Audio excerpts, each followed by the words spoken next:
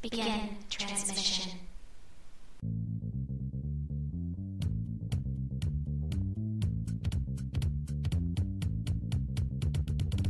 You are listening to Corellian Run Radio, your route through hyperspace to the latest news on Star Wars: The Old Republic.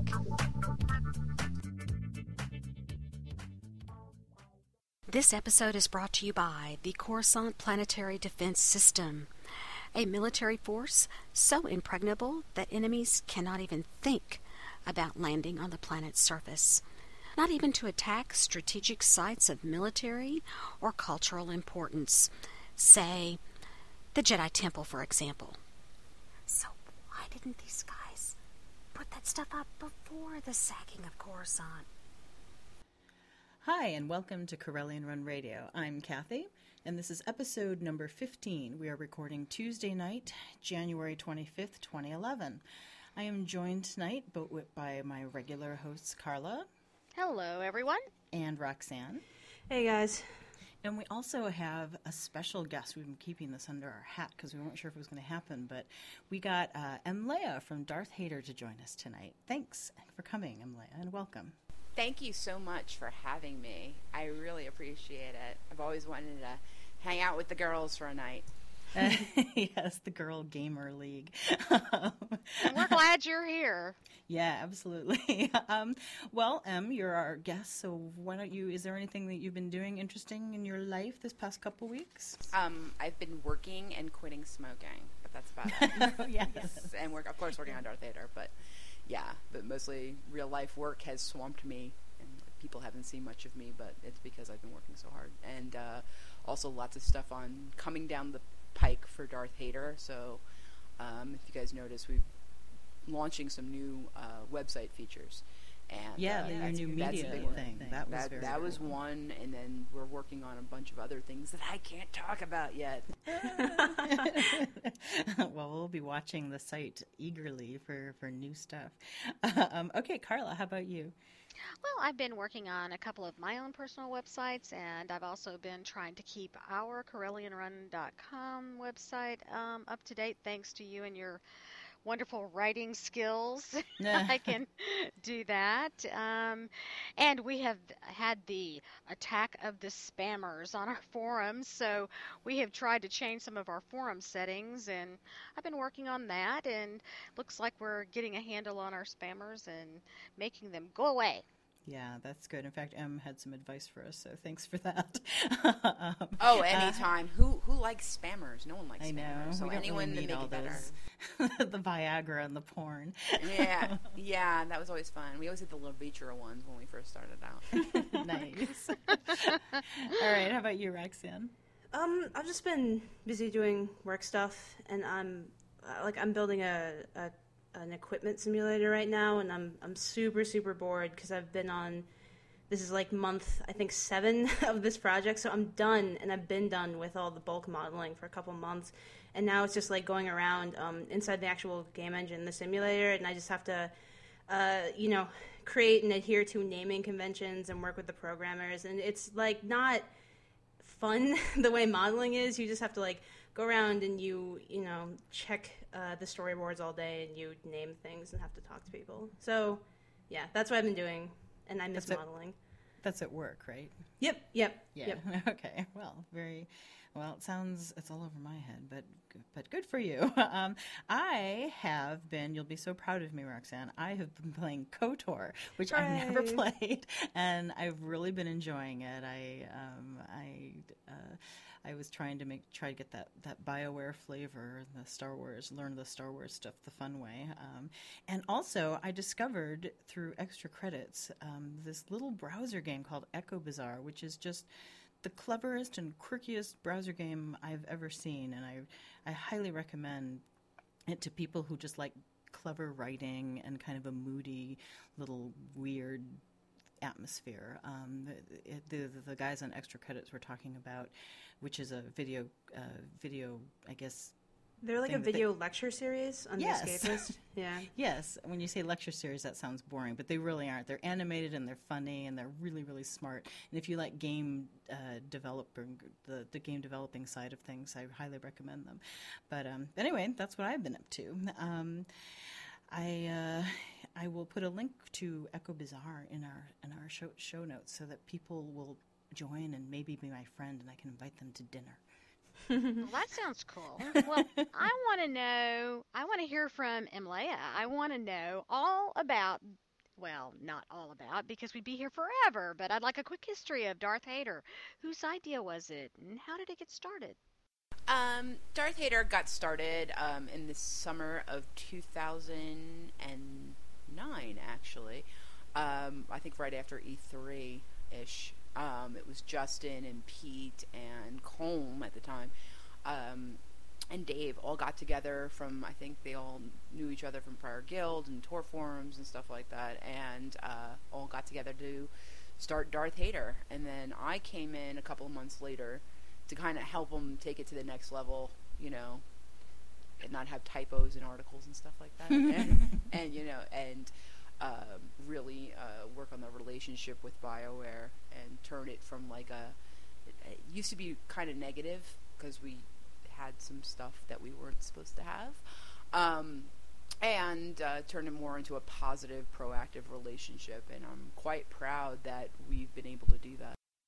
Well, what was their original mission when they got started, you know, when Darth Vader started? The original mission was to have a site that was completely 100% dedicated to Star Wars The Old Republic, following the game, pointing stuff out for, like, in our dissections and stuff like that.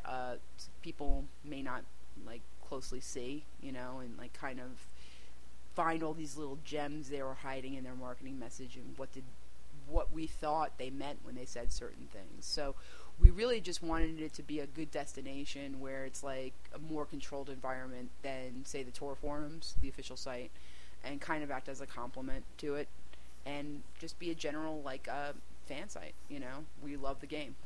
Has your mission changed since the beginning? I mean, has it evolved to what it is today? Because, I mean, it's an awesome site. I mean, you guys are the encyclopedia Yes. on tour, you know. So, I mean, but has it changed to get to that, or, you know, evolved to get to that point? I think it's constantly evolving. I don't think we're done finishing. It's just a lot of things that we want on the site right now don't make sense to have it on right now. Like, we've launched things in a very in a very methodical manner is the best way to say it. We do things as they get closer and closer to release. We have a production schedule and missions, but our mission, has it changed? No. We want to be the top destination site. We want intelligent discussion. We don't want trolls and that kind of stuff, and we want to give a whole variety of opinions, although there are some things that are quote-unquote Darth Vader stance that the whole team has to agree on in terms of editorial, but there's a ton of discourse on many, many subjects when it comes to the game. Well, you said that you came onto the team after it had already been established. How did you get into the picture? I mean, tell us how that whole thing came about. Our vent server is a magnet for people to come and talk about the game and talk to us and what do we think about the game, etc., and game with other people as well. I just hopped on vent one day and just said, "Hey, what's up with you guys?" And we all started talking, and it just seemed to be a good fit. And at the time, I was only working like about 20 hours a week, so I had time to really focus on it for them. Awesome. Oh, that's okay. So your official title is executive producer, right? Correct. What kinds of things, what are your primary responsibilities there? I heard cats is the best way to put it. I wear many, many, many hats. Do everything from, transcribing stuff. I handle the relationship with BioWare. I'm like the main point of contact with them. Also, so make sure everything there is all good and happy, and make sure that it's a good, productive relationship. the second thing that we do is, that I do in particular, is, do a lot of copy editing, a lot of toning with the site. Does it make sense? Like when you want to make sure you have a specific editorial tone. Marketing, obviously advertising as well. And I share a lot of the responsibilities that I do with Pete, and then also, we all kind of get together. I also help manage the production schedules for all the technology development. So, like, I do that in conjunction with Dave, the Reinarch, the people on the person on the Darth Vader core team that doesn't know. Nobody knows who he is, but he's the guy who built everything. And recently I have minions now, which is great. I have associate producers, and we're always looking for more of that. But you really need to have, like, to be an executive producer, you're the person that's, like, you're part product manager and you're part project manager. And so if you really, like, you're not, like, physically, like, the one writing stuff all the time. You're person that's making sure that everything's getting done. We have editorial schedules, we have podcast schedules, and that's mainly Pete's responsibilities. And Pete works with me. Like, Pete handles, like, a lot of the podcast stuff and a lot of the financial stuff, and I handle things with, lawyers, BioWare, this, that, and, like, all, and the staff itself. And just make sure everything's up to our particular quality standards, and then plus, all of our coverage, just making sure, like, who's doing what when, that kind of stuff. So it's a good chunk of what I do. But then I also throw in the hat and do a lot of the dirty work, which is, transcribing interviews, fact-checking stuff, what else? Fact-checking stuff, and then also getting stuff in on the site, formatting it and things like that. But this is like, we just all kind of, like, help each other when someone's, can't do something. Like, I'm always there to, like, pitch in and help and get it done. Like, I was doing, like, all the Friday updates, I think, last year. So, right. It's like stuff like that. It sounds like a full-time job to me. It is a full-time job on top of my regular job. It is. Well, yeah, it is. It's not something. People are like, well, fan sites should be simple. And yeah, they should. They should be, like, I encourage, like, anyone to, like, go and, like, do a blog, and just even if it's just your own thoughts on the game, you should create one. So you can have your own little platform and mouthpiece. But here we have I think we have close to 20 people. And yeah, you guys have a slightly different. Yeah, we're trying to encompass a lot of different areas. So yeah. So anyway, well, let me ask. I know some. Darth Vader has been doing these podcasts for a while, and when the game is finally released, are you guys going to keep doing the podcast and then do it more from the perspective of what's going? Okay. There might actually, and I'll give you a little hint there. There might actually be more than one. You heard it here first, folks. All right. Well, we will have more questions for Emlaeh from Darth Vader a little bit later, and have her talk to us a little bit more about Jedi Immersion Day later in the show. Okay, but now it is time for our host challenge. Fact. You know it to be true. Or fiction. That's impossible! I'm going to read 3 bits of information, or 3 leads about the game. 2 of them will be made up or not yet confirmed, and only 1 will be a fact confirmed by BioWare. Your job, team, is to pick out which one is true. Are you guys ready? Yep. All right. Lead number 1. Once the Republic discovered that the toxic chemicals on Kesh could be used to synthesize high-potency adrenals, they quietly bribed the Black Sun Syndicate to violate the neutrality treaties and help Republic engineers manufacture this valuable commodity on Kesh. Lead number 2. BioWare confirmed that they will attend PAX East in Boston, Massachusetts, where they will announce a release date for TOR. Lead number 3.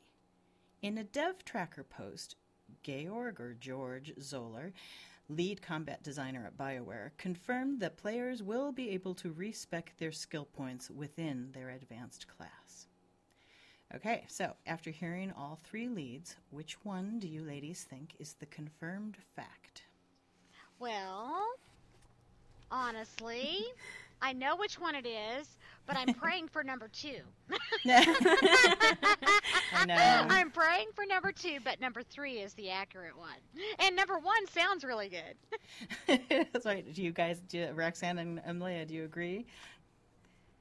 Can I hear a summary of the first point again? The Republic, once the Republic discovered that the toxic chemicals in Kesh could be used to make adrenals, they bribed the Black Sun Syndicate to help them, essentially. Yeah, I know that like half of that is true, which is why it's confusing. I'm also with Carla on this one. Yeah, that's right. How about you? Do you have an opinion? When it comes to release date stuff, I really can't comment on it, but will they be at PAX East? Yes. And will we be at PAX East? Yes. Will I be at PAX East? No. So that's the best thing I could say there. Yeah, I think they did not say that they were going to do a release date. So yes, Carla, you are right. That was the third one. You had the dev tracker post saying that you'll be able to respec your skill points in your advanced class, and I think that's the first time they said that, because at the beginning, weren't they saying, we don't think you should be able to? This is, a long time back. No, you can. They always said that you could back in December of 2009 when we went to the very first thing when we played at our first hands-on opportunity. We had an interview with Jake Neary, who is a producer over at LucasArts. So unfortunately, he's not with the company anymore. But he said very specifically, you can move those points around and stuff like that. Oh, good. It's just the advanced class stuff. Like, can I switch from an assassin to a sorcerer? No, you couldn't do that. Right. So, right. And it looks like it's not set in stone. Yeah, I think this most recent, Zoller said they hadn't decided whether to allow it, to allow more freedom. But right now, within the advanced class, you will be able to. So, very good. Excellent. All right. Carla, I think, are we ready to go on to the latest news in TOR? Absolutely. But I just want to mention, BioWare, we're counting on you for PAX now. I'm going to put my 2 cents in. Anyway, right. That takes us to the latest news in TOR.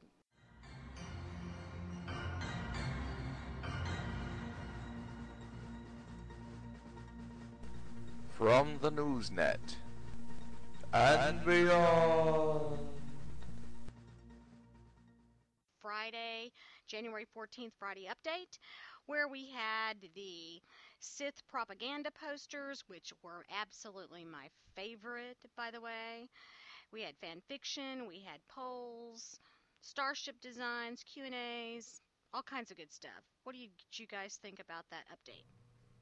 Well, I was really impressed with the kind of propaganda posters in the style of TOR. That's pretty much the best thing I've ever seen on the fan fiction forums. I was really impressed. They're just really, really slick, really good. They look like they could have been made by someone who is, trained in graphic design. So yeah. Yeah, that's definitely my favorite of all the Fan Friday artwork that I've seen. I really enjoyed that. I'm not that big a fan. I don't get real excited about Fan Fridays, but I did like those posters. Yeah. Also, they had those. The Q&A questions. Most of them I felt like were kind of stuff we already knew about, but there was that one good question about somebody asked if you could miss acquiring a companion without realizing it, sort of like, I don't know, accidentally killing somebody or skipping over a part. So they said, I don't think they definitively said, who was it that answered those anyways? Does anybody remember? Oh well. Anyway, they didn't. They said it would be pretty hard to do. I think was the impression that it'll be obvious, when somebody could be in a companion. So that was good to hear. I know that's sort of the way that BioWare games have been always, though, because I don't know, maybe just for the past 2 Mass Effect games and KOTOR and stuff, they're never really off the beaten path. I remember in Baldur's Gate and Baldur's Gate 2, they would be totally random places and quests that you could never encounter, so you had to actually go out and try to find these people, and there were enough companions in those games that you could go through the entire game and never find them, because there'd be 15 potential NPCs, and your party only has room for 5 other than you. But I don't know, probably just because like now that we're not like 3D sprites and stuff, and the cost that it takes to actually make assets, you have to hire voice actors. They have more to lose by creating entire characters and storylines that you could just totally miss.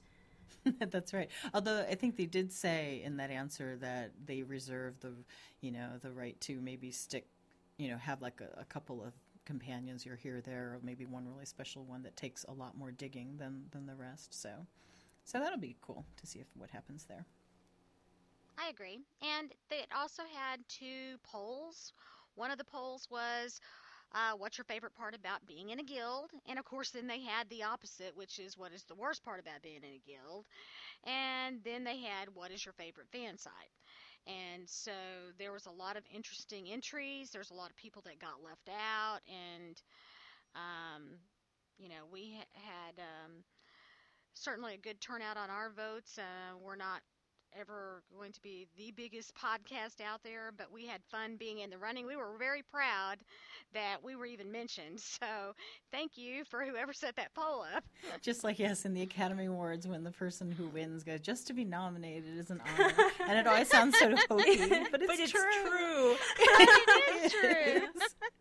I really felt that way. I was like, Corellian Run Radio, look, we're on the list. Oh, Darth Vader has 1,000 more votes than we do. But oh well, that's okay.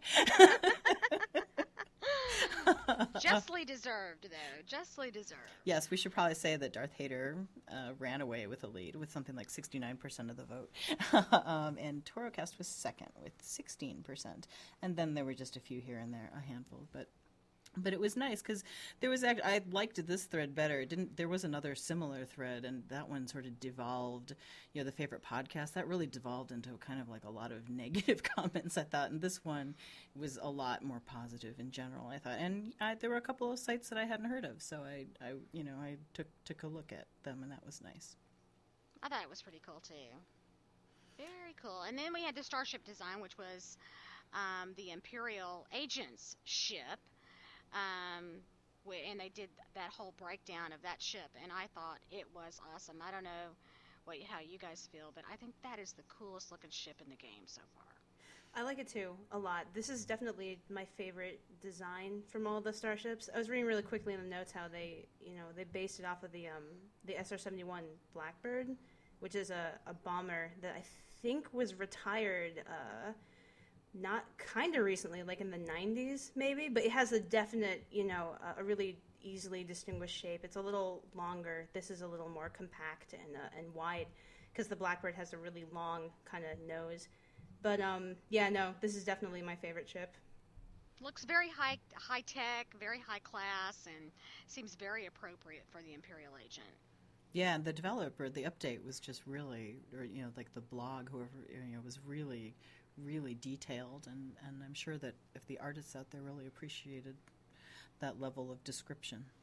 And that was the X-70B Phantom class prototype. So. Oh, thank you. All right, I think that was that it for that update? That was it for that Friday's update. All right. So the next Friday update was from January 21st, and that was the new planet Kesh, or Quesh. I don't know if we absolutely know how to pronounce it, but I like Kesh, so that's what I'm going to say. It's the 17th planet. It's brown. It's toxic, as we talked about in the Fact or Fiction. It has some valuable materials there, and now it sounds like what they said that when the Empire suddenly realized what was going on. Now there's a place for skirmishes or battles, and some people are talking PvP, I think. I have to say that when I don't want to get on this bandwagon of whining about the quality of the updates, but I could not resist being slightly snarky in our forums post, and I said, Friday update. I said, what is it? Oh dear, more story. I mean, yay, another planet. And here I am, thinking, in the privacy of our forums, I'm safe. But like the very next post was from David Bass. I felt like I had been caught in the hall talking about a teacher and the principal had gone by, and he's like, hey, this is a planet that we have created on our very own. Surely that's worth something. And he had a little smiley face, and so I sort of felt like, well, I had to respond, and I said, I kind of feel like sometimes with these updates, because I personally am not that much in, I like the lore, but I just don't I'm not going to be the person who just pores over Wikipedia over everything. But I said, I feel sometimes like BioWare is that favorite aunt who sends you socks every Christmas, and they're really nice socks and they're really well made, but in the end they're socks, and you have so many socks that even though you appreciate the thought, it's just kind of hard to get excited about it. So that was my little, okay, I'm sorry, but it's just not my favorite update. That it's just me. But one of the things that he pointed out, because he pointed out that this was a planet that was created by BioWare and not something that's being reintroduced, I can understand why that would be special to them, and I can see why they would be excited about that release. So, I empathize, and I think it's just because we like the sensationalism of having something more. I mean, it's just a planet, Just a planet. Oh, we're so ungrateful. We don't mean and it. We're not really, but it's just a planet. I think the biggest thing is that the biggest thing that update did was like totally blow through the people that were hanging on to the theory that there were only going to be 16 planets in the game. Well, that's true. So that's huge. I mean, I didn't like it because, quite frankly, I'm like, great, it's another Republic planet. I haven't seen a Sith-controlled planet in over a year. Is that right? So, yeah, that's when Dromund Kaas was. Dromund Kaas was the last one. It's been that long. It's been that long, and I'm sitting there going, so, the Sith, we kind of, tricked the whole Republic into, signing a treaty and all that other stuff, and we took over the Outer Rim and all of that other fun stuff. You mean to tell me that we don't have anything more than Korriban and Dromund Kaas? That doesn't sound right to me. And some empire. I think it's pretty much that they're doing it to torture me because, I'm a huge fan. I've always wanted to explore Ziost, which is, the Sith holy, basically the Sith holy planet. You know what I mean? And it's kind of like like how Tython is. Well, aside from Korriban, but it's in Sith space and all that other fun stuff. But guess what? It's a frozen planet. How many frozen planets have we already seen? So as more and more of these planets are getting released, I'm starting to think I'm not going to see Ziost. So I'm a little, like, come on, can you give us a right? Can you give us a Sith planet, like maybe like Yavin or something? I mean, come on, give us something. Give us a planet that's Sith. So I'm more happy about now they're really supporting. They're starting getting people to think back to what they said back, I think, in 2008, that there'll be dozens and dozens of planets. Well, now people are starting to see that there's going to be more than just a handful of things. And then people are also saying, well, planets are only zones, and not necessarily either. So there's a lot of real estate. If you want to think of like MMO real estate, there's a lot of real estate in this game. Yeah, I think I was just going to say that didn't Daniel Erickson recently come in sort of like on a dev tracker saying there are a lot more planets coming. So that's where I was going to lead is going to our very next question, our topic, and that was where there was a dev tracker by Daniel Erickson where he discusses the sacking and the Treaty of Coruscant. And what I found most exciting about reviewing everything that he had written about that in that dev tracker was exactly what you're saying, Emlaeh, and that is that there are more planets. That it said that there were many smaller planets that the Sith wanted and put in that treaty, and I think we're going to see more. And so you know, hold out hopes for your planet, because I think there are more Sith planets to come. If I think that was a reason why they did the developer update and talking about the Treaty of Coruscant, is because of that. That's one of the details in there. I hope so. Yeah. I do too. I hope so. I'd like to see some more. I mean, the biggest thing is what Daniel Erickson said, and I've had multiple conversations with him. He is a wonderful person. He is very sarcastic. So you have to keep that in mind too. Is that he's a fun person to have a really nice long chat with, and he is an MMOer of all things. So he understands, and he's not just a writer. He actually leads the design. He's on that top team that leads the overall vision of the game. Along with James Olin and everybody else. So he's not just some schmo on a totem pole. I think a lot of people don't understand that, but he's really up there. And when he says something, people really need to pay attention to what he's saying. No one ever, we did polls I think about a year ago. And we asked people how many planets do you think are in the game, and people were less than 16. And if you ask that question now, they're whoa, there's probably a lot of more that we haven't seen yet. And I personally don't think that you're going to see all of the planets in the HoloNet as well. Yeah, I mean, I found the topic, or the exact wording he used. He said, the only strange clause in the Treaty of Coruscant is the ceding of several small, mostly uninhabited and unimportant star systems to the Empire. So that just led me to believe that I think we're in for more to come.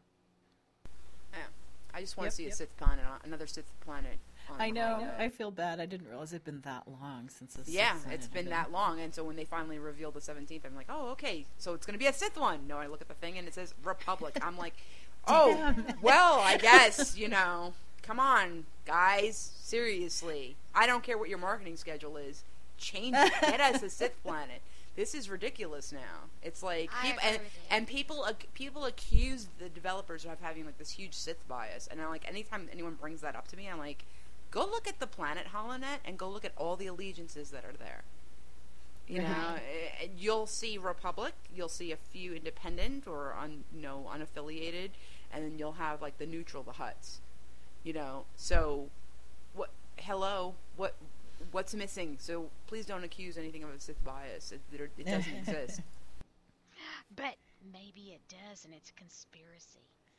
Highly doubt that. They're pretty balanced. They're pretty balanced. I think they are too. I'm just being silly. Anyway, that takes us to our next topic, where it was announced by Daniel Erickson that only Republic tunes can visit Coruscant. How do y'all feel about that? That surprised me, actually, because there's a concept art of a Jedi and Sith fighting on German Cause, so I just assumed that there would be the same thing for the Coruscant. That's interesting. But there's really no way to land on Coruscant if you're Sith. How are you going to get on there? So, unless you have a pass. So maybe, I don't know. That blunt statement just kind of threw me for a loop. Yeah, I mean, I think there are two ways to look at this. You can look at it from a lore aspect and just from an MMO gaming aspect. And there are lore reasons why you wouldn't have Sith be able to land on the planet, I guess. But most people just don't like the idea because they have fond memories of other MMOs where they've raided the capital city of the opposite faction, and to be told that doesn't seem like this is going to be able to happen is just kind of really annoying to a lot of gamers, I think. Well, it's kind of annoying to me because I plan on playing initially an Imperial agent, and hey, that's what we do. We infiltrate, we seduce our way right into a planet. I just don't think it's fair to say we can't visit it. I mean, I would think that it would need to be made very, very hard, and I don't think it should be something you could just stroll the streets. Yeah, it should be it should be as difficult as Cord getting into Stormwind. You know what I mean? It should be like that. I mean, it's a little. You can't visit it. Okay. You're Sith. You can't go on that planet. Okay. But do you really mean that? It's like, there's got to be a way, and figure it out.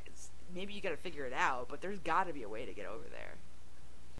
Right. Well, and I guess, I mean, we've heard more about Coruscant than than Drummond Koss. And Coruscant just seems like this amazing place with the different levels and the cities, and we have all this stuff. And I guess you just have to make sure that the opposite, Drummond Koss, is going to be just as cool. I don't know.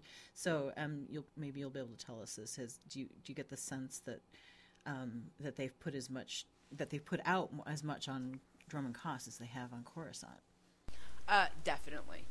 I haven't been on Drummond Koss, so let's just put that out there and let me caveat that. But if you read like Fatal Alliance and the comics and all of that stuff, when it comes to Drummond Koss, and whenever it's mentioned, it's got a lot, especially in Fatal Alliance, they talk about the spires and stuff like that. So I think it's gonna be a Sith city planet. There's city areas there, but there's also jungle that surrounds it. Right. There are other areas. It's not as I would think that it's very different than Coruscant, and because the Sith are different than the Republic, than the Jedi. But I think it'll be very different. But you'll have that city feeling, tall buildings, it's probably similar explorable space between the two. I think they're both going to be done probably very, very well. It's the capital planet, so it's going to be done to extremes. And when we saw Coruscant, and we saw the map for Coruscant, and we saw all the zones that were on there, we were like, oh, this is pretty big. I know. So, you feel like you just could walk around and kill a whole evening doing that. Right. But maybe what Daniel Erickson was saying, I don't mean to interrupt, but maybe what Daniel Erickson was saying is that we're not going to be sent there. I don't know. I have no idea. It's like you can take it at face value and just say, like, you're not going to go to Coruscant. And on the other hand, it could be like you're not supposed to go there, but maybe there is. Or maybe they're using it as a way to get people to re-roll Republic. I don't know. Like a secret conspiracy. That there's only things that are just available for Republic, planets. Because all the other planets, both factions can visit. Right. All right, well, we'll see if they stick to their guns on this issue. I know that a lot of people hope that it'll eventually change, but as it stands now, you cannot visit Coruscant unless you're Republic. All right, well, there's the last Dev Trekker thing is also from George Zoller, and he talked about controlling companions, and he wanted to clarify that you won't have direct control of them. They will run their own AI, and it will not have full scripting, is the phrase used, like in Dragon Age. So the players will customize their behavior through through kits and things like that. So Roxanne, you played Dragon Age. So how did controlling your companion work there? Well, I played it on console, so I was a little less hands-on than, because if you play PC, you can do it like top-down, sort of the way that like Baldur's Gate was played. But in Dragon Age, you can, you have the main character that you're controlling, but like KOTOR, you can just switch, and suddenly like your companion will play like the player character. I think the scripting system that he was talking about, it's kind of like you can set up like tendencies, sort of the way that basic coding works, where you set priority to tasks, and then you like can line them up like that. And if you spend a lot of time on them, they can get really, really in depth. So it can be like priority 1 is always like cast, I don't know, some sort of buff. Priority 2 is attack the target that the player is like attacking. It's stuff like that, but it can get really, really advanced. And I guess they're saying that they're backing away from that a little, and you just have these kind of like broader roles that you can choose from. Right. I think that you customize yourself depending on how you equip your character is how it sounds to me. Anyway, that makes sense. Well, anyway, that leads us to the article that was put out by Gamasutra about EA investors being wary about Tor. The article, I mean, we hear so many doom and gloom things that go on, and we usually bypass a lot of it. This had an interesting perspective that it's just saying that some investors are betting against the achieving market success for Tor because of the track record of like Warhammer Online and how it started off with a big bang and kind of fizzled, and then they talk about the pricing model instead of going with what the market is trying to transition to, the free-to-play with model. They're still going to be using a subscription-based model, and you hear a lot of this stuff, and I just personally, as someone that is not, you know, in the industry, but watching the industry, I think that it can be perceived both ways. I think that BioWare has a lot of good things, or EA has a lot of good things going for them. Number one, they've got BioWare producing the game, and it's Star Wars. And I think that a lot of people kind of overlook a lot of the good things and look for something bad. And yeah, well, this is what we were talking about last time when we talked about how does the outside world see Tor. I mean, this is exactly the kind of article that we were talking about, is how people who are not following every little thing the way everyone in this room has been following Tor, they kind of just get these little blips of news. And here's another example. And the quote that really annoyed me is when with this Mike Hickey from Janko Partners, he's an analyst, says something to the effect that, you know, this is he said that one of the problems is that the game, that Tor has gotten, quote, generally modest previews.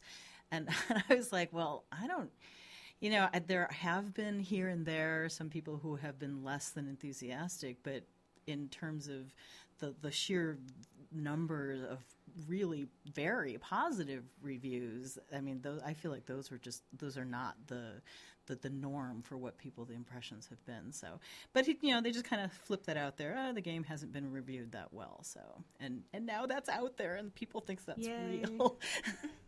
Yeah, it's like I just wish they would just take a look at the big picture.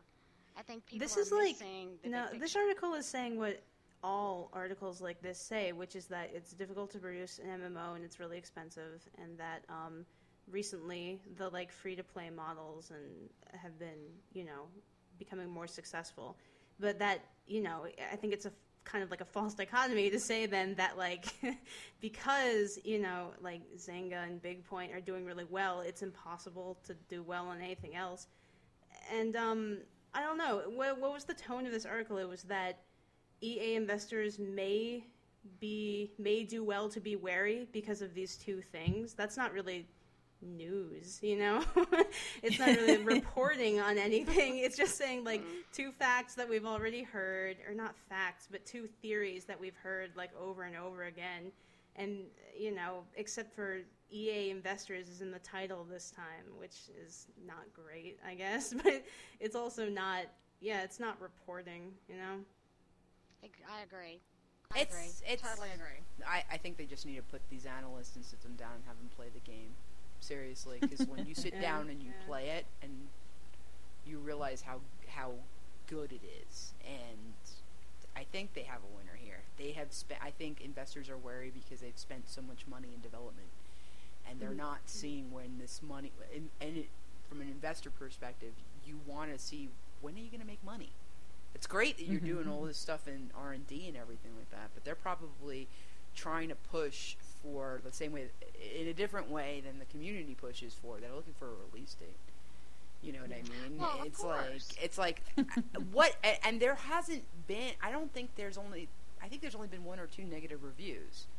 So this person's obviously on Mars, because I have, you know, look, if there's stuff that's wrong in the game, Darth Vader tells you about it. You know, we tell you the stuff that was like, we weren't really too thrilled with this.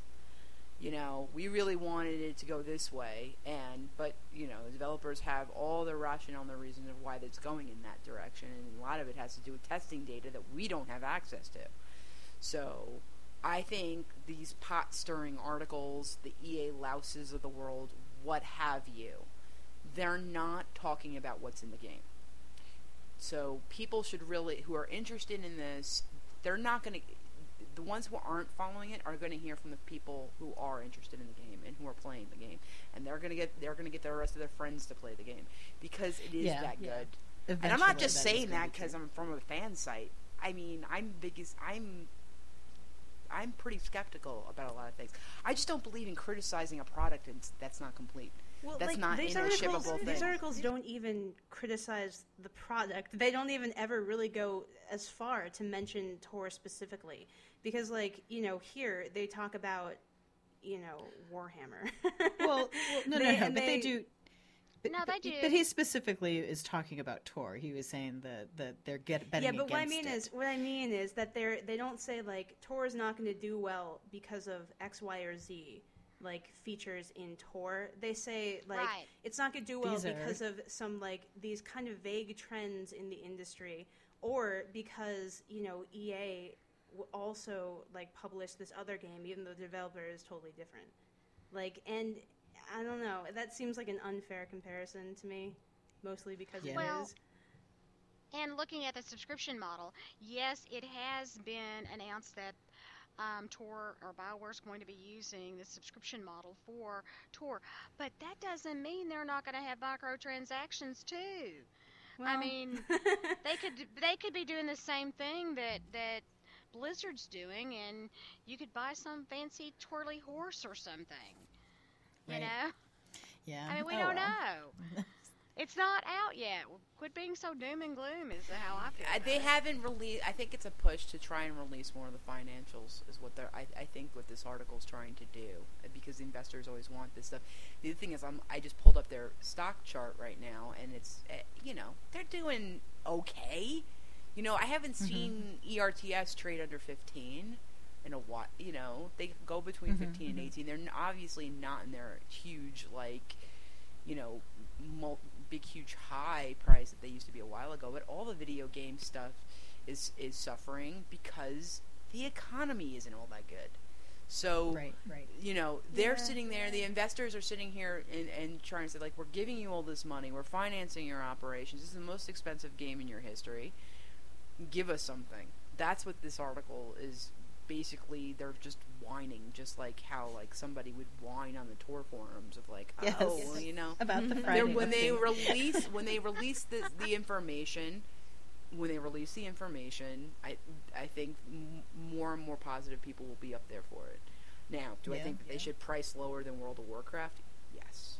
I think they should price lower, get more in there, and then... Do you mean like their monthly? Their monthly subscription rate? Yeah. You know, seriously, like, take a chance there, and just see if, you know, you can go through 5,000... different subscription models. Like, you can seriously financially model and do an analysis on what your rated return is. It's really hard to do it when you don't have an existing customer base. So they're probably using their forum registrations for it.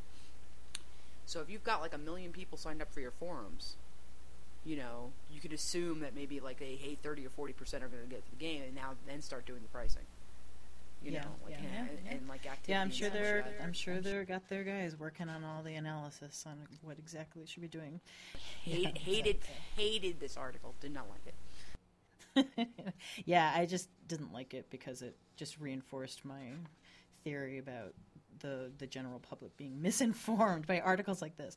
Anyway, all right, so let's just wrap this up. We have just a few quick things that we will have links for. Stephen Reed just kind of popped into a thread about whether there will be apps for smartphones. He says, well, there are no guarantees, but I like the idea. So maybe they're thinking about things like an auction house app for your phone and things like that. I hope so. Daniel Erickson, this is something that has come up on our forums, is what do you want to see, like in World of Warcraft, where you have those pop culture or humorous references to Paris Hilton or Robbie Flay and things like Harrison Jones. Do you want to see that in TOR?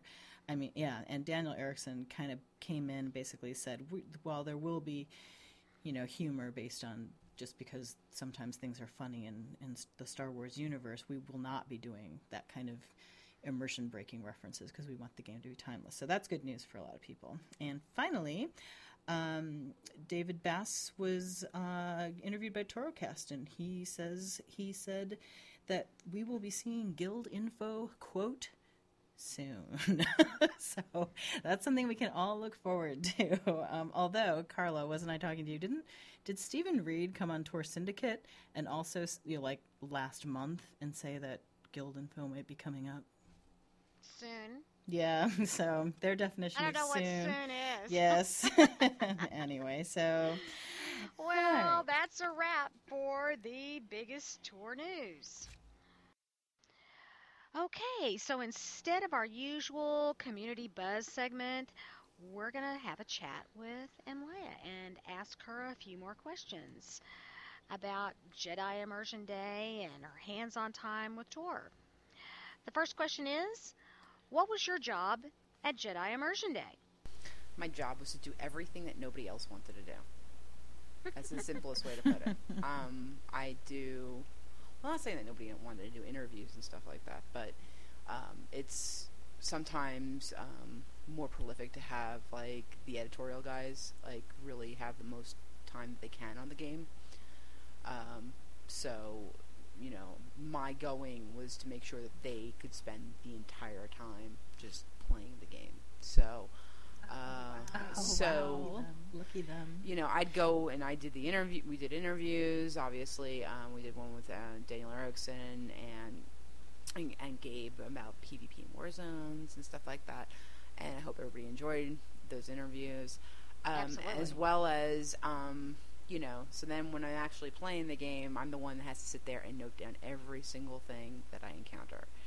So coordinating, making sure everybody's like, you know, making sure everybody's in a group and they're doing group stuff, and you know, I have like a checklist that I use when I go to these things, and making sure that there's specific things I have to go and look at, like what were people curious about. Well, like, can you give us an example of the kind of thing you're talking that you would write down?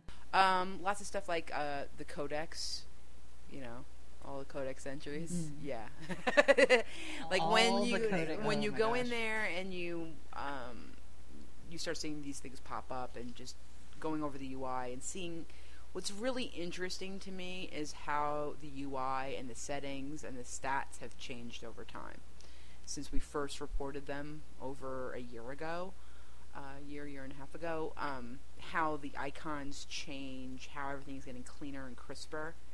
When you're constantly seeing the state of the game every couple of months, it's really great. And the other thing is that I always have to remind everybody is I don't know if we're playing the build that's the release candidate build. We might be playing a build that somebody like 6 months ago tested. We don't know. We never know how old these things are that we look at. You know, so, because if it was me in charge of marketing, if I was put on my Leo Olib hat, I would make sure that people would see the old stuff, so that when they actually logged into the release candidate, the actually released game, they would their expectations would be low and then get amazingly exceeded. But that's me. Really I'm evil, so I don't think that they're evil down there. Well, I do a little bit, but not that much. I don't think they're that evil, but we just never know how old the builds are. So we see progressions of builds over time whenever we go and play the game, and every time stuff is much, much better. You know, like little so things. It's always newer but not things. Necessarily the newest. The easiest way to tell is we go in there, we go look at the game settings menu, stuff like that. See what's usually some things are still there. Like, just to give you an example, like they are scrolling combat text stuff that wasn't in the game. Our first two play sessions, that wasn't there at all. But then at E3, the build we were playing for E3, and I think was also used for our Gamescom and PAX. So I'm saying, what do you think? They didn't do any development on this between E3 and then. And it was the same build. So that was all implemented then. Okay? Right. And this time, Before, I could see combat logs. This time, they didn't want me to see that. So I couldn't see combat logs. Like, my combat log wouldn't spew out numbers. So they're like, oh, Darth Vader caught that the last time. You know what I mean? It's like, so I think, I'm not positive. You know, you could get a puffy ego and be like, haha, they're changing stuff because they know we found it the last time. Right? You know, and like nobody else reported the advanced class trainers stuff. So I was sitting there taking all that stuff down this time for the Jedi classes, because we found the particular trainer that offered that. So they might have blocked that out for other builds, but we were able to find it this time. But or maybe we just never found the correct trainer to do it. And the other thing is that there was always issues about, you know, as a Sith Inquisitor, you couldn't click on the Sith Warrior trainer and vice versa. And there are some things that was just, you know, before also we had limited amount of time to play. So, like, you would most be like an hour, 2 hours, right? That type of deal. And if it's just like one or two people, you're constantly going to deal with the interviews, you're going to go do this, you're going to do that. But this time it was like really let these guys just play the whole time. So what I look at is like a lot of the UI development and how it's progressed over time. The only thing I cannot stand about it right now is that where the chat box locates. It's in the upper left corner, and it's always been my pet peeve because my eye is so trained for that thing to be on the lower left. So it's on the upper left, and then also everybody has their own HUD preferences. You know, like where you want your player unit frames and stuff to be. And so you like to move those things around. And Can't you? I tried. I think it was locked. I don't think I could. Well, that may be just something locked now because it's still in testing. Hopefully, because I'm one of those, I like to move things around. I'm like you. I like things in a certain place, and I always like my chat box in the lower left. Right. I'm used to my chat box in the lower left, and so we were running into issues because everybody was so used to that you know, you'd have to whisper somebody in order to like get them to pay attention to the chat. Right. And it was hard. And then, you know, we were put it to you this way. When you can sit there for a long period of time, you can notice specific bugs. And some of us encountered way different bugs than other people. But we've been, put it to you this way, the game is so bug-free that when there is a bug, you really notice it. Does that make sense? Oh, yeah. Yes. Do you know what I mean? Just the early levels. I can't, like, say for the whole game. I'm sure there's tons of bugs. But you get to know, but over time, you get to notice, like, hey, is that bug still there? So we have, like, a list of these things that we go and we check, like, falling through the world. I mean, I think I only got stuck through this time. And I think all of us have fallen through the world every time we've sat down and played the game. But this was the first time that we didn't. So they fixed that. Oh, wow. Yeah, so they fixed that. That's good. At least on Tython, it's fixed. I still got trapped behind things because I'm retarded like that. Sorry for using that word. You know, my Z-axis isn't so hot, so boulders and stuff like that. I could get trapped behind them if they were placed a little bit too close to a wall or a cliff or something, or side of a building. So did you have to like get a GM to unstuck you or what? Yeah, we had people that were going around and helping us out with that. So yeah, we got unstuck. Don't get me wrong. they type in some stuck again. Stuff. Yeah, I'm stuck. Yeah, well, actually, this is just like 127 hours. Yeah, well, like we went and like. You know, my biggest thing was always getting stuck in combat. One of the times I played, which was back in last March, and this time I didn't run into that. So, just to give an example of like bugs that we saw that were resolved. So, the game. One of the things I really want to tell everybody is that the game's in a very polished state. Like it's way less. But what we were playing was in a polished. Let's caveat it that way. What we were playing was in a very polished state. So I can just imagine. I mean, because I know the response time for GMs in WoW being 5 days or something. How powerful did it feel to have your very own game masters right there, getting you unstuck immediately and not having to wait 5 days. I think they're more along the lines of like, and to get into that, because this hasn't been, I don't think we've even really gotten into this anywhere, is that their bug reporting system is actually really intelligent in the UI. Like, it asks all these very specific questions, are categorized, stuff like that. Oh, really? Yeah, it's really nice and detailed. It's way better than World of Warcraft. The last time I played World of Warcraft, which Yay. was early Burning Crusade. So, that one was not early Burning Crusade. What am I talking about? The one before Cataclysm. Wrath of the Lich King. Wrath of the Lich King. Okay, so that's when I stopped playing, was after Naxxramas. So,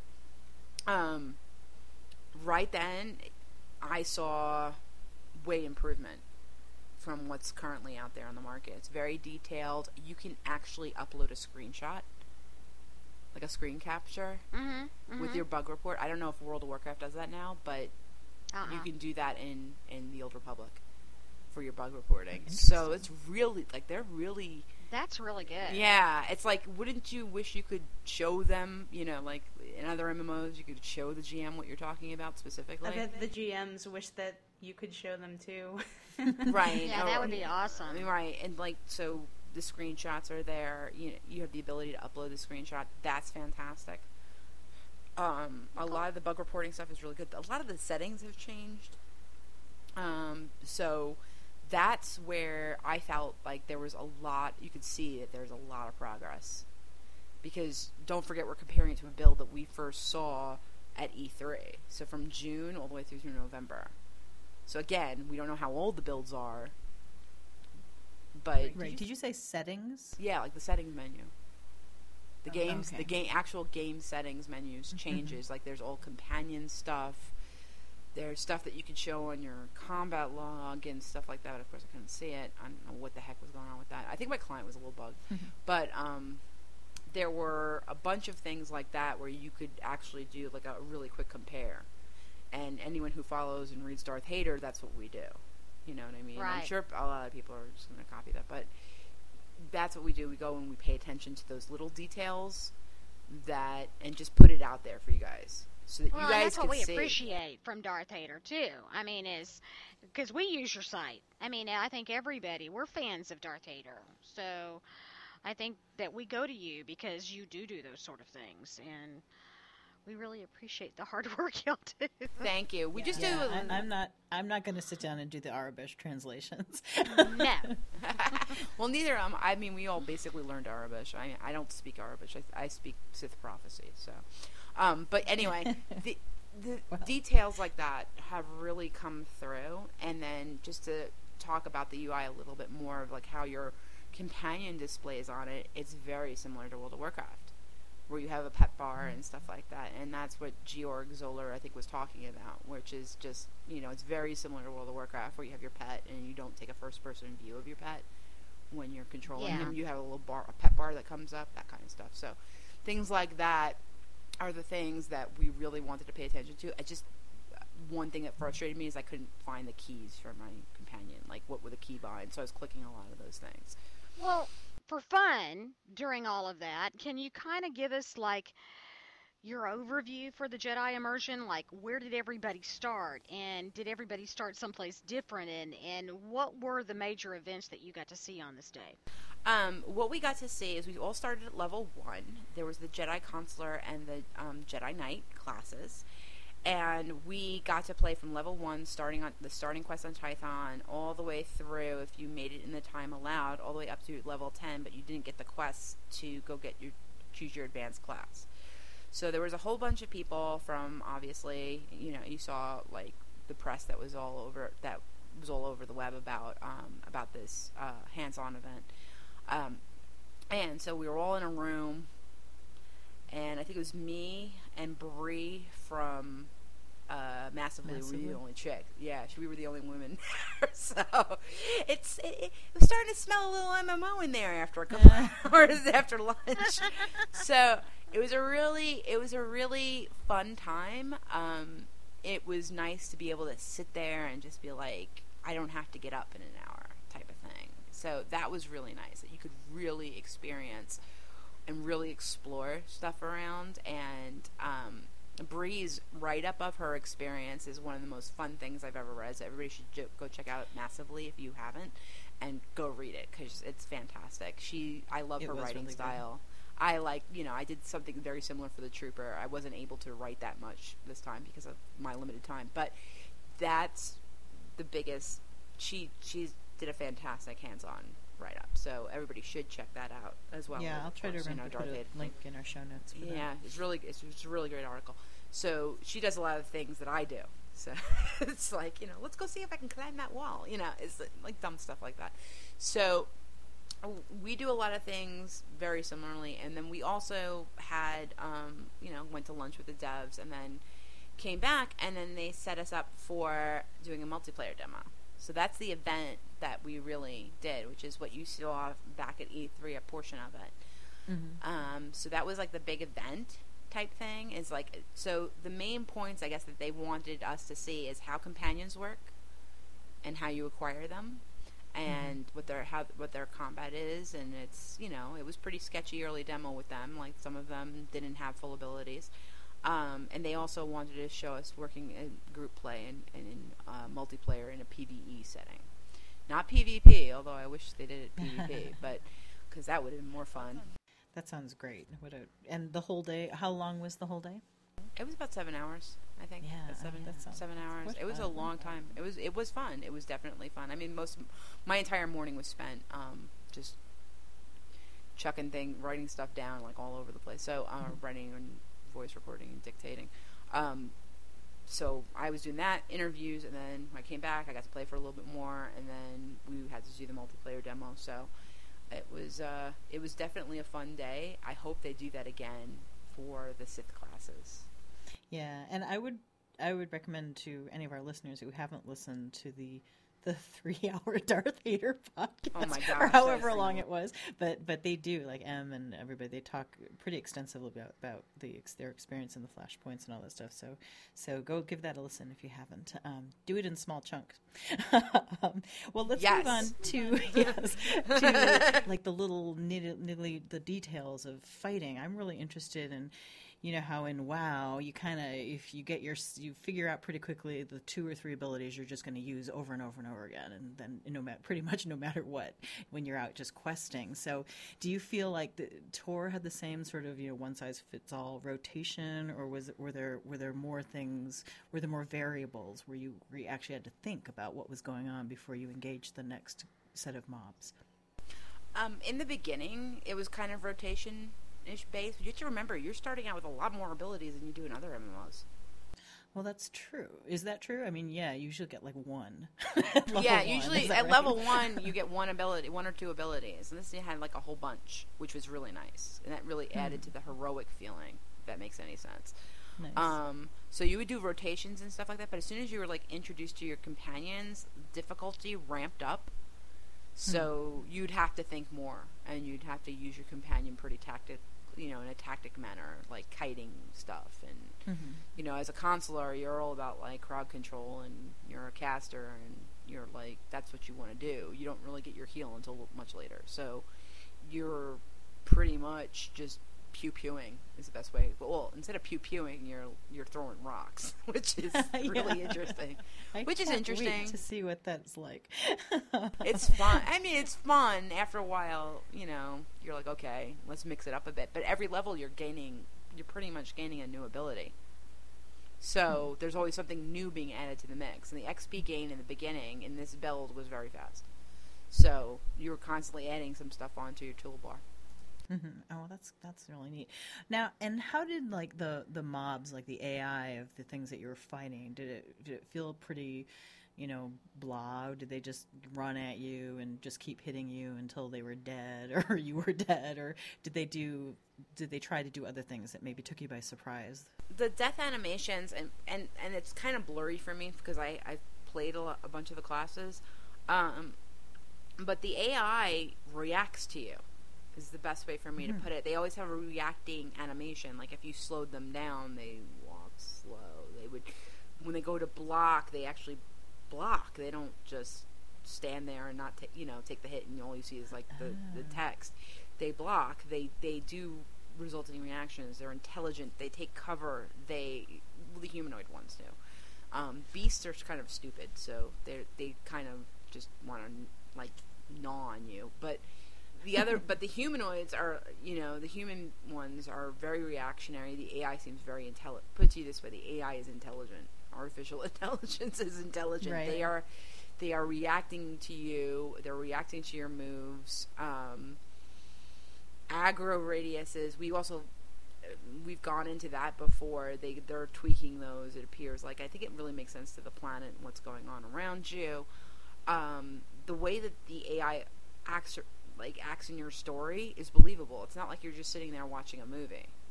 You know what I mean? They're reacting to what you're saying. Yeah, I was going to say that makes it sound a lot more dynamic and it exciting. is. It's very, very well done. I have never seen anything like this. This is very, very well done. So yeah, the combat and not only that, but the combat's not choppy. It's very fluid. I think it was the first time I saw some latency going on between client and server. So there were some things where you kind of queued it up. Is the best way to put it. And there is some work that they need to do a little bit on that. But aside from that. Well, did you sit there and really were you entertained at how awesome your character looked? It was as she or he was leaping around and doing the different abilities. I played a consular, and I was more impressed with the fact that they improved on the stick that I had as a Sith Inquisitor, and it looked like a Viper sword, so that was really cool. There's still a lot of placeholder stuff in there, and it was really the combat is very engaging. I didn't get bored with it. Does that make sense? And I just wanted to keep getting more and more stuff to see how this all kind of worked together. And it seemed like it was very logical in the beginning in terms of your ability progression. Because it's as you were encountering higher level mobs, you then had the ability that would actually help you deal with that situation. Or if you're like me and don't have enough credits on you, you run around trying to sell your stuff. Because you can't train that new ability because you don't have enough money. So that was I heard that story. I was like, that was funny. Running That's around what you I'm get like, for can I have more everything. vendor? I need a vendor over here more, and then, so it was interesting. The way the mini map works, everything seems really cool. And the biggest thing that I thought was the coolest was that codex. I really liked that. That. I'm really into achievements, and so I mean, just that. And when they talked about how collecting stuff for it is almost like this little mini game where you feel like you're making achievements, I kind of got excited by that. Yeah, that's definitely a carrot on the stick there, because you're sitting there going, okay, I know 1 of 6. Okay, how do I get the other 2 ones? You know what I mean? Right. How do I meet other people or something like that? And I find that stuff very motivating. Yeah, it is. It is very motivating. You want to fill out. You really get the sense that you want to fill out your codex. I don't know if the rest of the guys felt that way. I felt that way because I'm retentive like that, and I need to have everything, all my dots, my I's dotted, T's crossed when it comes to something with a system like that. Yeah, that's definitely a certain kind of personality in a gamer that not everyone really appreciates. But anyway, I find that the idea of the codex and filling it out really interesting. That's one of the things I'm looking forward to. Really, yeah, definitely.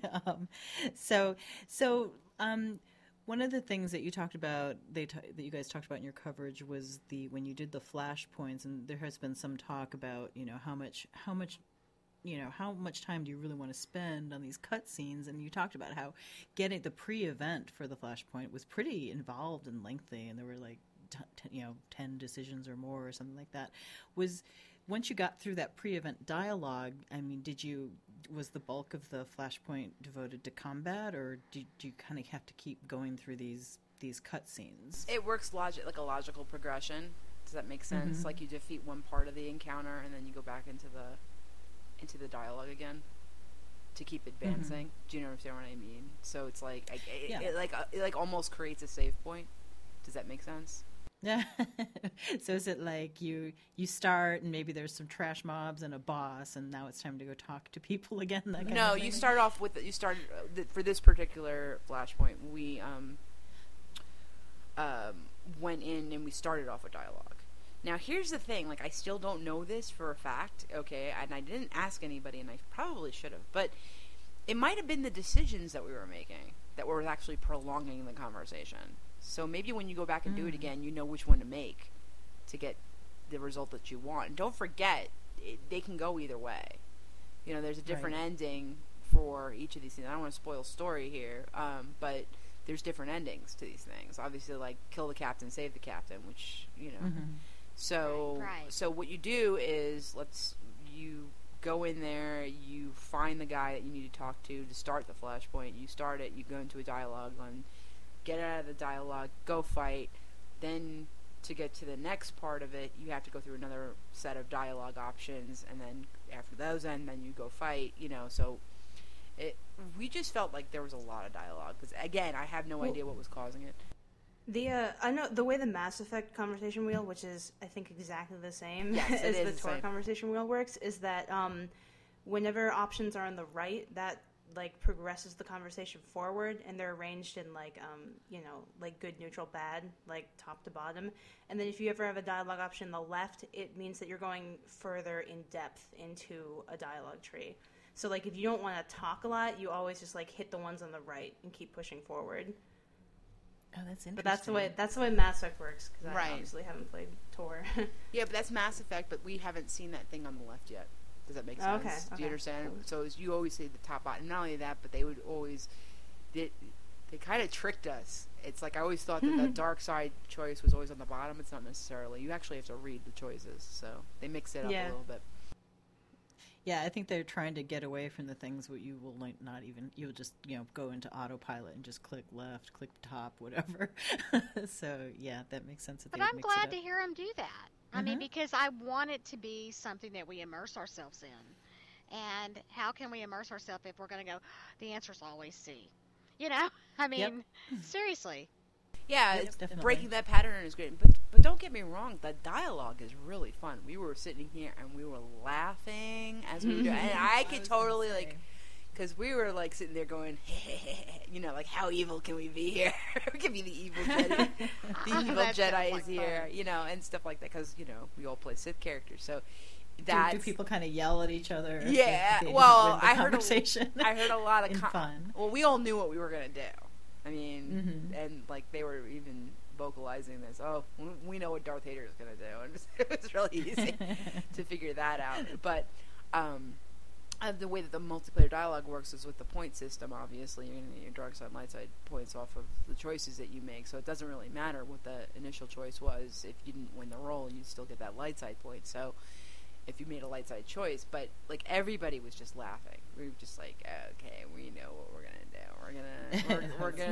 We're gonna cause some significant evil here. So that was really fun, and the more fun was also the fact that I was winning a whole lot of the roles. So Ben was sitting next to me, and he was getting all pissed because he couldn't win a single conversation choice. I have random number generator is random, so now, do we know, is it completely roulette wheel random, or is it it's a dice roll? It's a dice roll. So it doesn't matter. It automatically rolls for you. Vote. Okay. So just imagine like all the dice rolls, and then whose choice wins. Does that make sense? And it's done automatically for you. You don't have to do anything to activate it. Okay, yeah. Oh, that sounds so fun. All right, well, let's move on to, let's see. Now, you talked a little bit about getting to, level 10. And that's the point where you have to make your decision about advanced classes for different things. Now, now that we know that it's not that that you will be able to change, it's not as big a question, but do you feel like at that level you're ready to make that choice for your character? I don't really think so. I don't know. I think it's... I'll put you this way. I'm more concerned about the people who are not following the game right now. The people who are just going to randomly, buy the game. They're going to see it at end cap at a retailer and be like, oh, Star Wars. I'll pick this up. I like Star Wars games. Not the people that are constantly on the forums and stuff like that. I worry about them, because the people who are on the forums and who follow the game are not going to have a problem. with picking what their advanced class is. I'm more concerned about the people who don't really have that much information and just pick up the game on a whim. That they might sit there and go, wait a minute, this isn't how I really want. After they pick it and they play it for a little bit, this isn't how I want to go. I'm going to have to go and re-roll. And that might frustrate them. Does that make any sense? Does that make a little bit of sense? It's just a little small concern for me. But yeah, and didn't you say that, like, you played the counselor, that the early levels you're playing them in one style, and then at some point it's almost like you switch right around the time that you have to make this decision about what kind of counselor you want to be? Well, you have to realize I didn't get up all the way up to level 10 on my counselor, but the point is that we saw a trainer that had the abilities, and they were very, very melee, but people need to keep in mind that this was not a complete list. So it wasn't a complete, like, everything is on there type of deal there at all. There was definitely some gaps where you'd gain a level. There's something missing there. Not only that, but on the advanced classes, they give you some very specialized abilities, but the bulk of your abilities are coming from core class, which are available to either advanced class. Does that make sense? Right. Like, so you'd have, to put it in perspective, I don't have the exact numbers in front of me, but, like, say, like, there would be, like, 15 abilities that are coming from the core class, and you'd have, like, a couple that, like, less than 5 that would be coming from your AC, just to give you just an idea of how that works, you know, because it's a really long listing for the core class, which both sides have access to, so it's probably can be its own playstyle as well. So it's not like you lose anything. You have those, you just don't have access to the other advanced classes specialty abilities. Does that make sense? So technically, a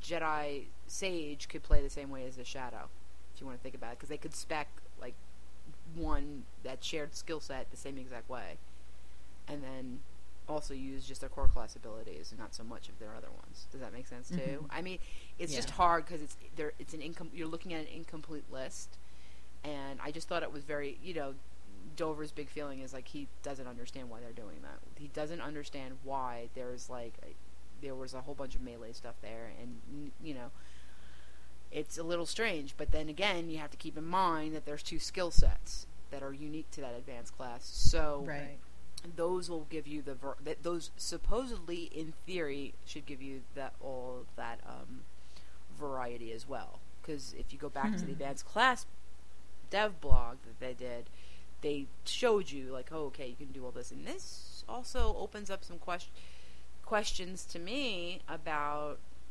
what was Damian Schubert talking about when he mentioned legacy system to me.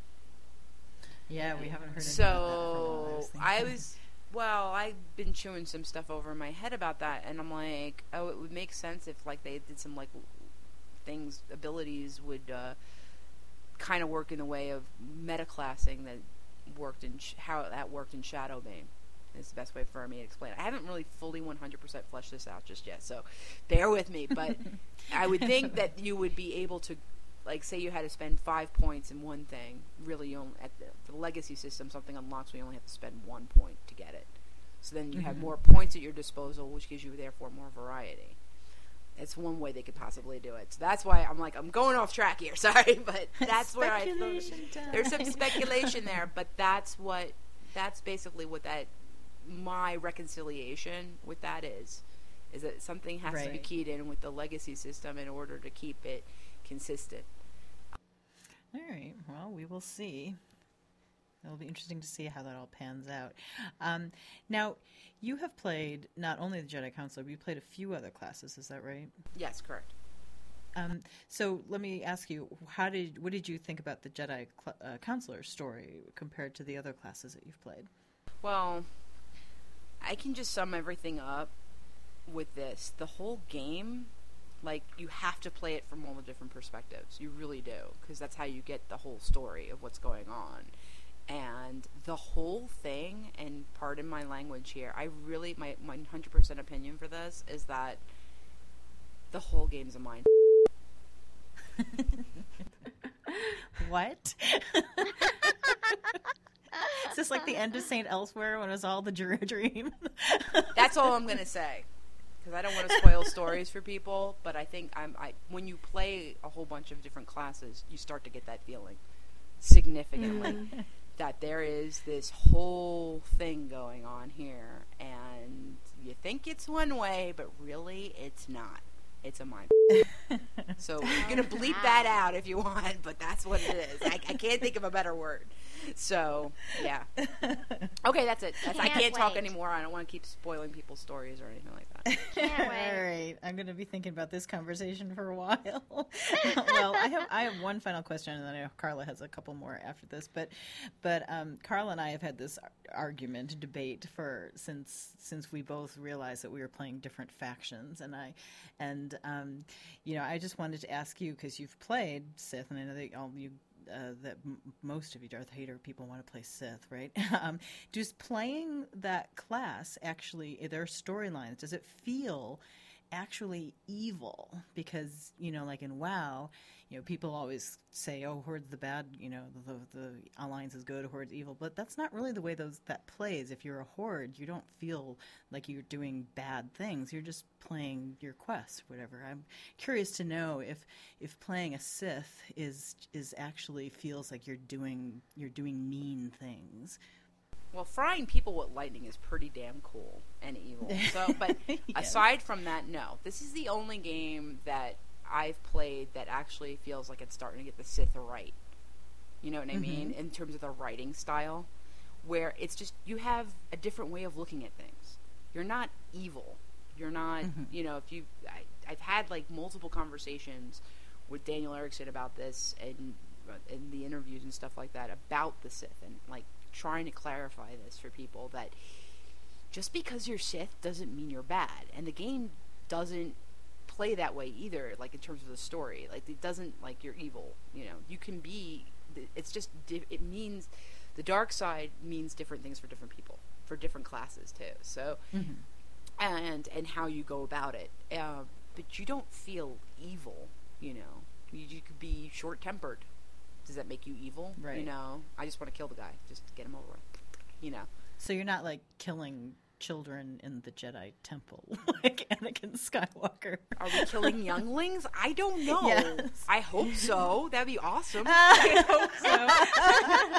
I love killing the younglings. No, Lucas, I don't think they'd let me do that, but you haven't seen anything like that yet. We're killing a lot of innocent don't get me wrong, but you are killing a lot of innocent creatures. It's like committing some wholesale slaughter going on, even on the Jedi side. So, I mean, yeah, I was gonna say, you are killing. It's an MMO. You go out and kill stuff, So, right, and it's a game, so you're doing that. You're going to do that regardless, whether you're light side or dark side. So, the debate goes on. The debate goes on, but I'm telling you, the Sith don't really feel like, just to sum this up, they don't feel like they're evil. You just think you're crafty. Which is probably good. You're devious. You're a little devious. Not evil, but you're devious. You pretty much, especially as Sith Inquisitors, are devious. Yay! They're very, very devious. All right. Well, that leads us to, what class do you want to play and why? It's always been Sith Inquisitor since it was announced, because that's what I want to do. I love caster classes, and I like light armor classes. I like classes that have the ability to go in there and just raise hell and pew pew. So that's what I like playing. I'm a DPS type of a person. I'm all about like numbers and optimizations of those numbers. So that's what I wanted to play. However, my second I'm playing all of the Sith classes. My first one will probably be the Sith Inquisitor. And I wasn't always like that. I said, I'm just going to play the Sith Inquisitor, and that's all I'm playing.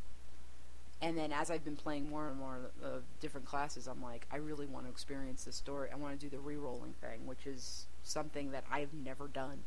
Like, my alts in other games, I'd max them up and use them for, like, raiding, just for the sole purpose of that we would need that class for raiding. But this is the first game where I was just like, you know what? I really want to roll. I want to see the Bounty Hunter story, because the Bounty Hunter dialogue is fantastic. I want to see, the Sith War. I really want to play the Sith Marauder's got to be like my second one. I really wanted to do Sith Inquisitor, and then do Sith Assassin, and then do Sith Sorcerer. But now I'm saying, okay, I'm going to do the Assassin, then I'm going to do the Marauder, then I'm going to do my Bounty Hunter, and then I'm going to do my Imperial Agent. So the advanced classes are all the damage ones. I don't play the support roles. I'm not very good at tanking or healing. I'm just, no.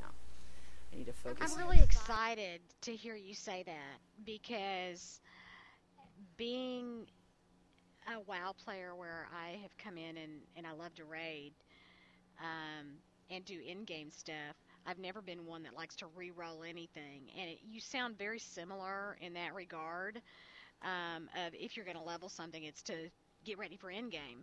So this honestly has kind of changed your way of thinking about the game. Is that what I'm hearing? It has. Over the past, in the beginning, like if you asked me a year and a half ago what I was doing, I'd be like, Sith Inquisitor. You know, that's it. You know, that's all I'm doing is Sith Inquisitor. But as you play more and more classes, you want to play more and more classes in your actual game time. You know what you want to do first, you know. But the whole point is, to what it sounds like to me, is that you play each one of the classes, and then you get like the Sith story, and then you want to go and, maybe not my case, I don't think I will. I might play the Smuggler, but you might want to go on the Republic side and then go play all of those classes as well in a methodical way. So that way you get the whole idea of what's going on.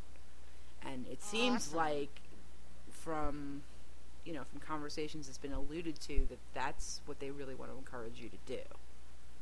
So but if you want to do endgame and stuff like that, I think I roll alts when it's like my spare time, when I'm not like doing anything on my main, you know, type of thing. So that's probably what I'll be doing, and I'm gonna try and see if I can get all of them on this, at least on the Sith side. I don't want to say Republic. I think Republic would be just way too much time. And I really, as I said, aside from the Smuggler, I just, you know, like I didn't like the Jedi Consular story. I didn't like the Jedi Knight story, from what I've seen of it. So that's awesome. I mean, really, that's kind of reassuring to me, because we have heard throughout all of this storyline, reroll. And those of us that are like in-gamers, and I consider myself an in-gamer type player, I've like, why would I want to re-roll? I mean, but now it sounds like they're making it to where you really want to. And I'm starting to see a bigger picture here. I don't know. Ask me again in 6 months. I might give you a different answer. There you go. I don't know. But I really, my mindset right now is that I would like to re-roll into other characters as well. Cool. To experience that whole picture feeling. Okay, after all of the stuff that you've been doing lately, what was your most favorite thing that you've discovered by playing the game? Definitely the Codex, because I think I talked about why I like the Codex. The Codex is fantastic. I like that. I love the AI. I think the AI is phenomenal. The attention to detail in the environment and the facial detail and stuff like that is fantastic. The voiceover, when you're talking to somebody who just likes to go out and go kill, the voiceover you actually enjoy. You know, it's not something you want to skip through. Eventually, you know, I'm sure as you get, I'm just talking about like lower level stuff. I'm sure as you get higher and higher, your patience wears thin. But I like the dialogue. I thought it was really well done. And the voiceover adds, like, the game has ruined me playing other MMOs because of the voiceover. I can't go back to reading quest text at all. Like, I've looked over my husband's shoulder as he's playing World of Warcraft, and I'm like, how could you even do this? Like, all the other games look like crap to me. Does that make sense? And I'm probably very biased. You say that. It's just, they look like crap, and I'm... Like, people who play WoW don't read quest text either, so... Exactly. But it's like... No, they have a mod for that. well, there's a quest helper that's actually built into the game. So you can, like, everything's all iconed out and stuff like that, and same as it is in World of Warcraft now. So it's really well done. The mapping system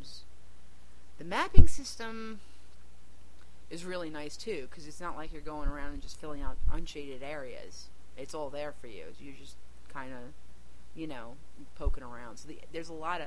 I liked how you got exploration XP. like that, because I went from 1 to 2 and I didn't do anything except for walk around. So, Oh, wow. I didn't kill anything. I don't think I participated in one conversation, So, I mean, I like that, and I'm sure obviously it gets longer over time, and XP increase, the next level increases, obviously, because we've reported that. And it just feels really good, and like the animations, the work that they do, like the lightsabers connecting and stuff like that, or like swords and stuff connecting, and how the AI reacts to you is fantastically well done. I'm a little concerned. Right. I'm just a little concerned about some of the latency issues, the network stuff that I'm starting to it's like you got the base of it down. Okay, now let's start talking about like some of these details. You know what I mean? Like latency Yes. and network configuration and servers and where they're going to be placed and all that other fun stuff. Well, hopefully they'll start or have been considering what they're going to do with that. Well, we're going to wrap this up, and the final question is, if there is one thing that BioWare could improve upon from your point of view, what would that be? Get rid of the stupid trainers. I really don't like them. That's just me. Really? I really want to see a good, especially when it comes to the Force users, I want to see a stronger bond between your master apprentice stuff. Maybe that comes later. Maybe that's more down the road when you're like level 30 or something like that. But right off the bat, yes, it seems natural. Yes, they tested it. I'm still like, hey, it's a very jarring thing when you visit a trainer, and it's like, okay, great. And I think they have to work on a little bit of their traffic pattern stuff a little bit more in the early zones as well, because they're going to be crowded, and there's a lot of quests that they could. I would, like the rare, like where you're looking for something to drop, or like certain mobs or whatever. I really wish it was more like kill more of this type of stuff in the beginning, just because I can see where the traffic issues are going to happen. You're going to be standing around waiting for something to respawn. When the areas, and we only had I think 20 people in there. Well, and it may be because it was early and you only had 20 people in there that they didn't spawn everything like that. You know what I mean? I'm hoping that's the case. That's just the one issue that I'm just like, starting zones are very, very important to retention. If someone gets frustrated at below level 5, you might lose them as a customer. So I'm more about making sure that there's enough, good traffic flow in those first few quests. And, or maybe my concern is nothing to be concerned about, but that's about it. It's like the trainers and that needs to be a little bit improved. Also some placements of vendors and stuff like that. These just feel like little minor tweaks that they probably have already heard in testing. So. Well, I just want to say how much we have enjoyed your visit with us. We cannot thank you enough for letting us put you through the ringer about everything that you've been through over the past couple of years. And we really have appreciated the little insights and the tidbits of information, because you've taught me a few things about the game that, while it has been said, listening to the way you're saying it really puts it into a different perspective. And I cannot thank you enough for being our guest. Thank you. Thank you so much for having me. You guys do a fantastic job over here. You're really well organized. I enjoy your podcasts, and I hope you continue, and I hope you grow them, and let's make them bigger and better. And I think I have, of course, I have mucho respect for anyone who's a female in the gaming world too. So that actually knows what they're talking about, and you ladies know exactly what you're talking about. And it's been an absolute pleasure. Thank you so much for having me on here. Well, thank you. Well, don't go anywhere yet, because we have a Sith or Jedi test coming up. Yep. Up next, our real-life Sith or Jedi challenge. Sith. Strong am I with the Force. Or Jedi. Okay, last time we found that The three of us have a forgiving streak when it comes to forgotten thank you notes. Miss Manners would approve of our taking the high road attitude, but would probably not approve that we think thank you notes have become optional. So far, our scores stand at Carla -4, Kathy +6, Roxanne +1. Remember, negative scores reflect a dark side tendency, while positive scores reflect a light side tendency. Okay, are you guys ready for your Sith or Jedi challenge? Yep. Mm-hmm. Alrighty, this is the test of the last Twinkie.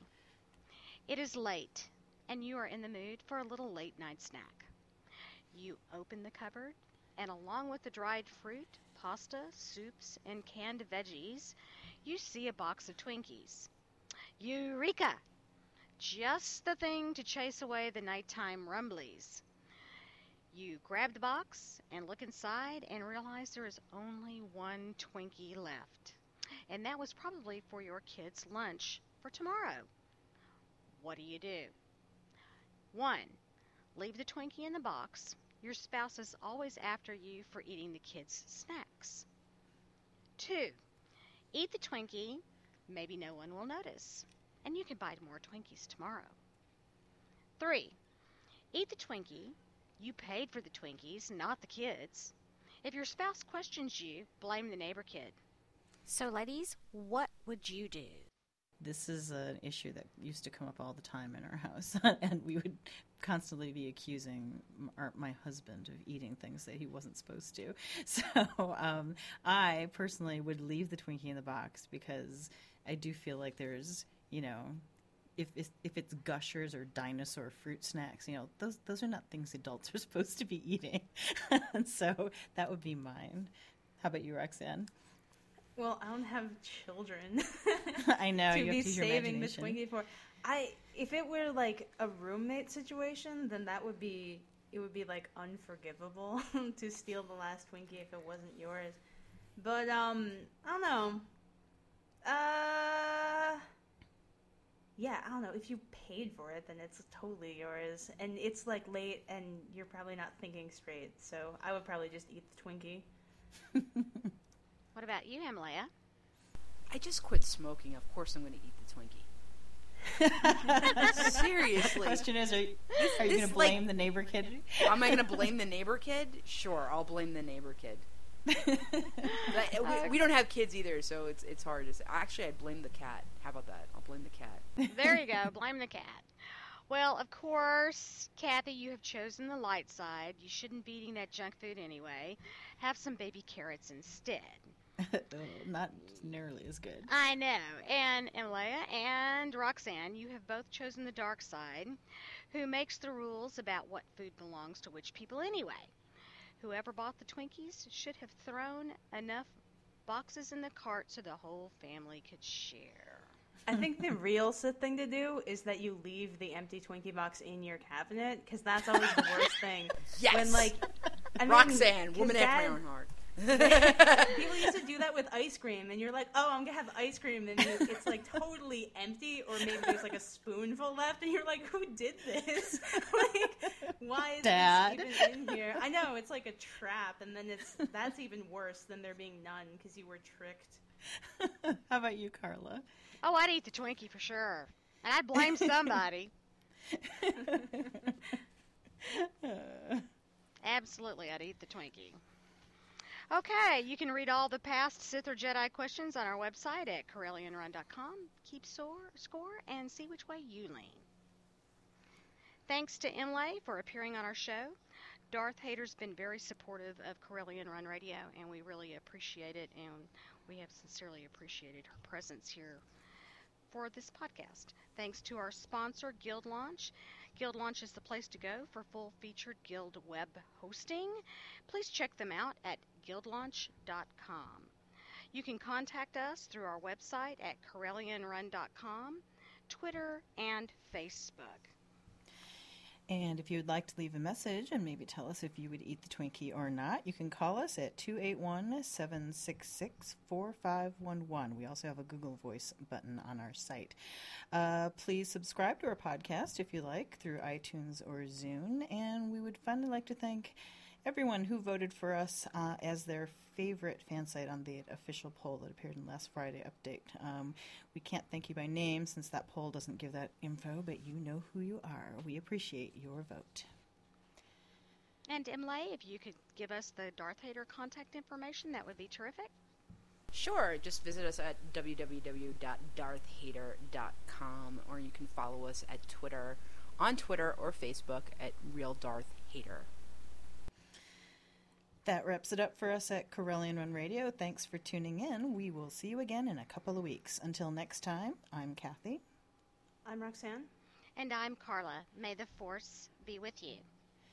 And may you never run out of Twinkies. You have been listening to Corellian Run Radio, a Star Wars The Old Republic podcast. Tune in next time to hear Roxanne say, So, if you think socks are so bad, why does Santa put them in our Christmas stockings every year?